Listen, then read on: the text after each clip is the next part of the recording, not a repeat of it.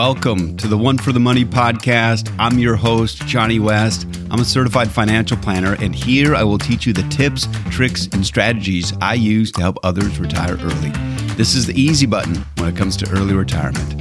Everything you want or need to know is right here. I'm so glad you join us on with the show.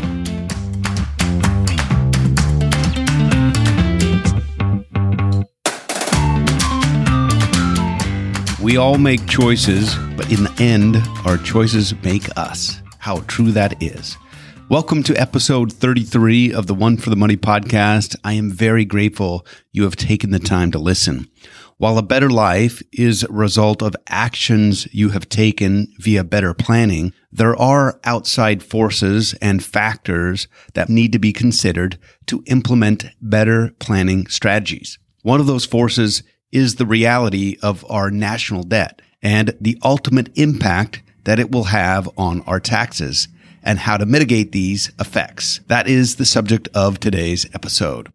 In the tips, tricks, and strategies portion, I will highlight several different strategies to reduce one's taxes. Thank you for listening. Now on with the show.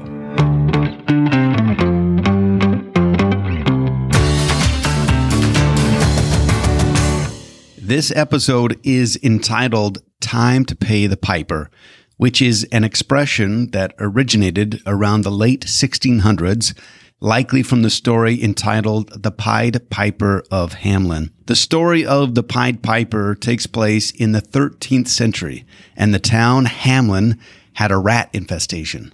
A man in colorful clothes offered to get rid of all the rats for a fee. The town agreed, and the man played a pipe to get all the rats to leave the town and drown themselves in a nearby river. When the piper came to collect payment, the townspeople told him that they would not pay. The rats were already gone, so they had no reason to make good on their debt. As revenge, the Pied Piper played his pipe to get all the children of the town to follow him away. It is unclear what happened to the children after that. I think this analogy is most appropriate given our national deficit. Like the people of Hamelin, we have run up a bill, but like the Pied Piper story, our children will likely ultimately pay the price. This is an appropriate time to take up this topic, given the fact that as I record this episode, there is a standoff in Congress about raising the debt ceiling. And while there is a debate about raising the ceiling to pay for already approved spending, there isn't enough discussion about the debt itself. I've shown many clients the website usdebtclock.org. I'll put a link to the website in the show notes. This is a remarkable resource of information where it lists a treasure trove of data for the United States, such as the current U.S. population, the number of births and deaths in real time. It also shows the number of people currently working, the number of those working in the private sector, the number of self-employed individuals, the number of union workers, and the number of retirees. It also shows the number of millionaires, the number of people currently on food stamps, and much, much more. But the area of my focus for this episode is in the upper left corner that shows the current national deficit at $31.5 trillion on the date of this recording. That's trillion with a T. To get an idea of what a trillion actually represents, I'll translate it in relation to time. If I converted $1 to 1 second, $1 million would be converted to 1 million seconds, which is equal to 11.57 days. Now, $1 billion would be converted to 1 billion seconds, and that would be the equivalent of 31.7 years. So quite a difference between $1 million and $1 billion. But $1 trillion converted to 1 trillion seconds would be the equivalent of 31,709 years. As I mentioned, the current national deficit is $31.5 trillion and climbing rapidly. Just look at the numbers climbing on that website. Below the big deficit number, it shows the top 4 categories of spending by the government, which are at number 1, Social Security, where the spending is $1.5 trillion per year. The second highest category, Medicare, at $1.2 trillion per year. Defense comes in at third, at over $775 billion per year. And coming in at number 4 is interest on the debt at $518 billion each year. That's high, but here's the scary part. The interest on the debt will only go higher.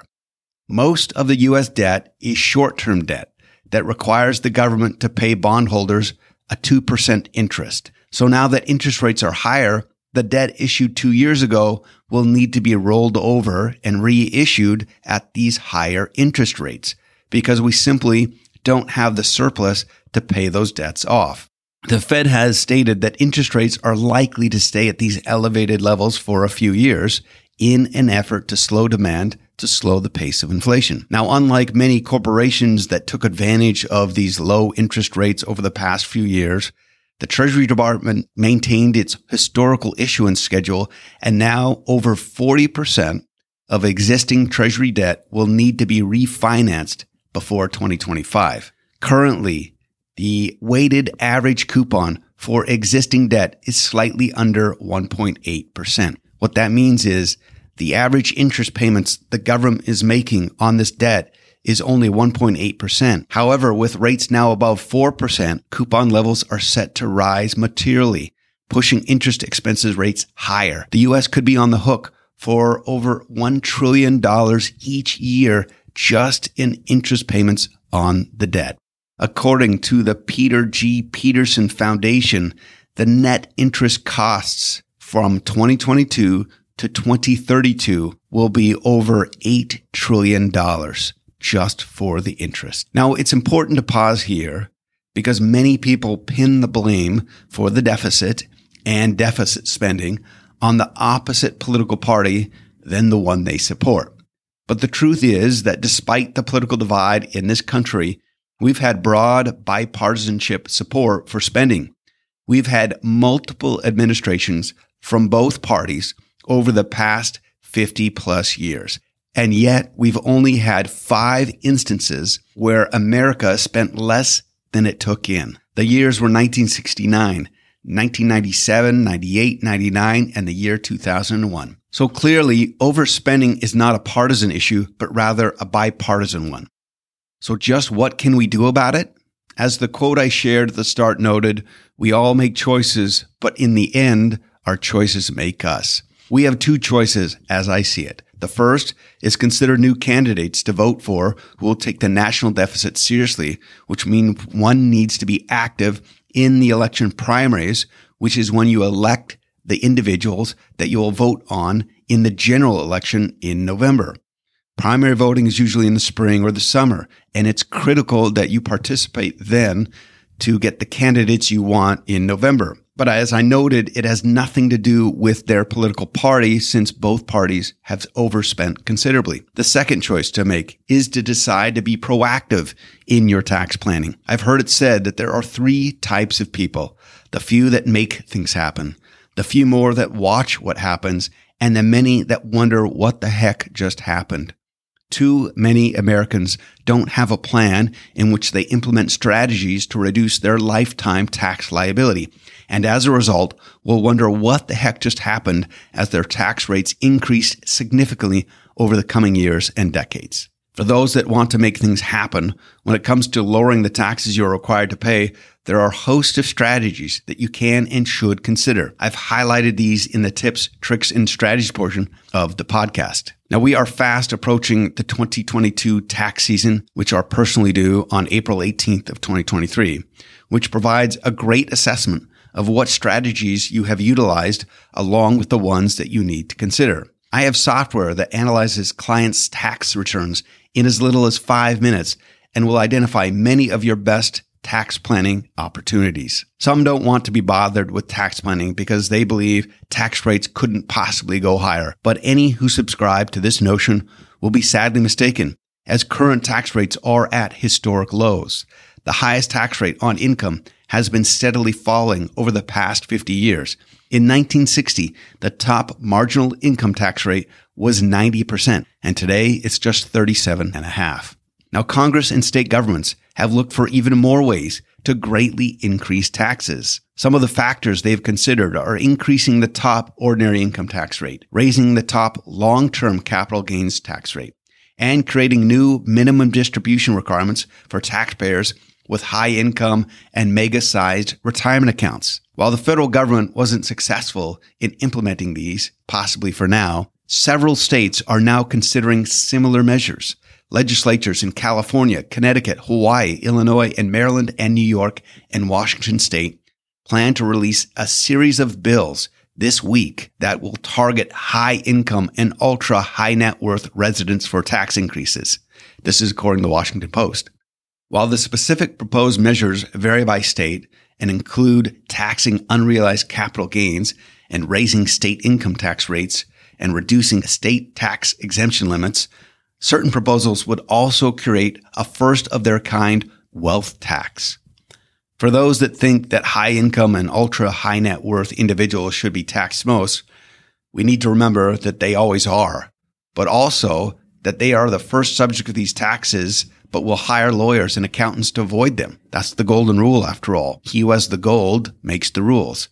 And then coming to a tax bracket near you will be these same wealth taxes. The initial foray will always be towards the wealthy, but it will be foolish to believe that the wealth taxes stop there. I'll also add that several European countries that initiated wealth tax have since abandoned it due to the problems. Well, many could complain about the government spending and tax policies, but if one fails to implement tax-saving strategies, well, that's on us. It's very similar to what Cassius said to Brutus in William Shakespeare's Julius Caesar play. The fault, dear Brutus, is not in our stars, but in ourselves. And I would add, in our planning. We can be responsible for our own tax planning, which I will highlight in the tips, tricks, and strategies portion of the podcast.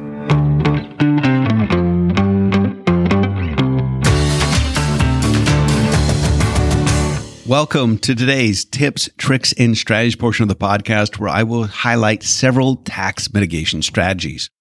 In past episodes, I've outlined numerous ways to save money on taxes. The Augusta Rule, where you can rent your primary residence for 14 or less days each year, and all of your money earned is tax-free.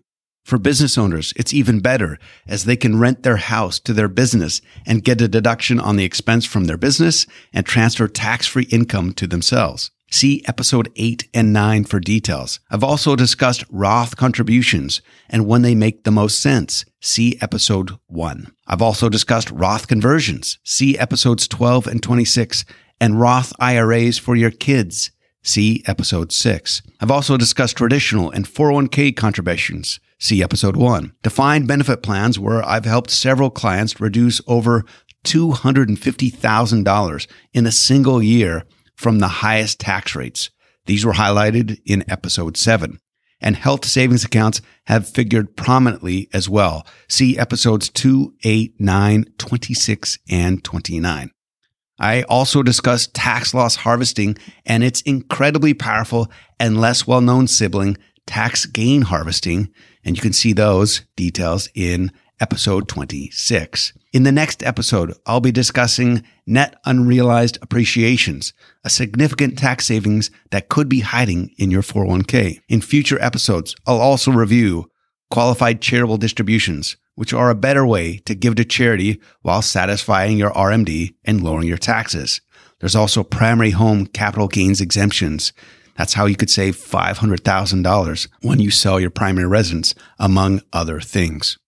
I strongly suspect that if we remain on this current trajectory with the deficit, that more of these strategies will come under assault. We've already seen that with the elimination of the Stretch IRA, which I highlighted in episode 31. In that case, Congress stuck a huge tax bill to beneficiaries of assets because who feels sorry for them? Also, income and capital gains are taxed, but wealth, which are unrealized gains, are not. This will be the next area of focus Congress may go after.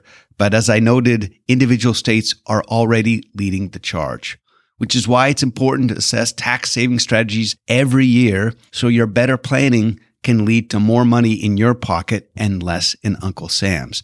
I'm confident that you'll spend it better than Congress. I'll put links to all the episodes referenced in the show notes. Well, thank you for taking the time to listen. And remember, a better life is a result of better planning.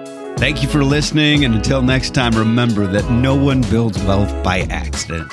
If you want to learn more about how to build wealth to retire early, head on over to my website at betterplanningbetterlife.com. The opinions voiced in this podcast are for general information only and are not intended to provide specific advice or recommendations for any individual. To determine which strategies or investments may be suitable for you, consult the appropriate qualified professional prior to making a decision.